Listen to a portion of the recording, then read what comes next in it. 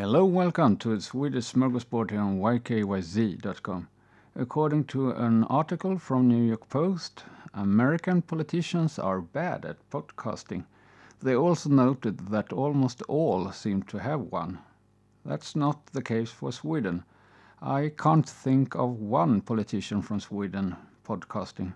It should be noted that I have not been trying to find any, which I perhaps should do since I'm curious and like to stay on top of things.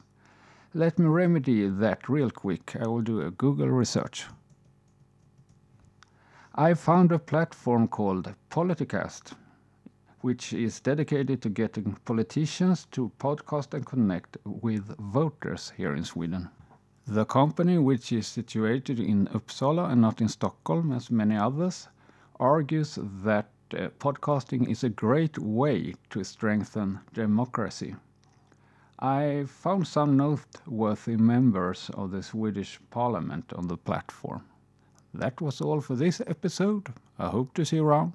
Bye till then.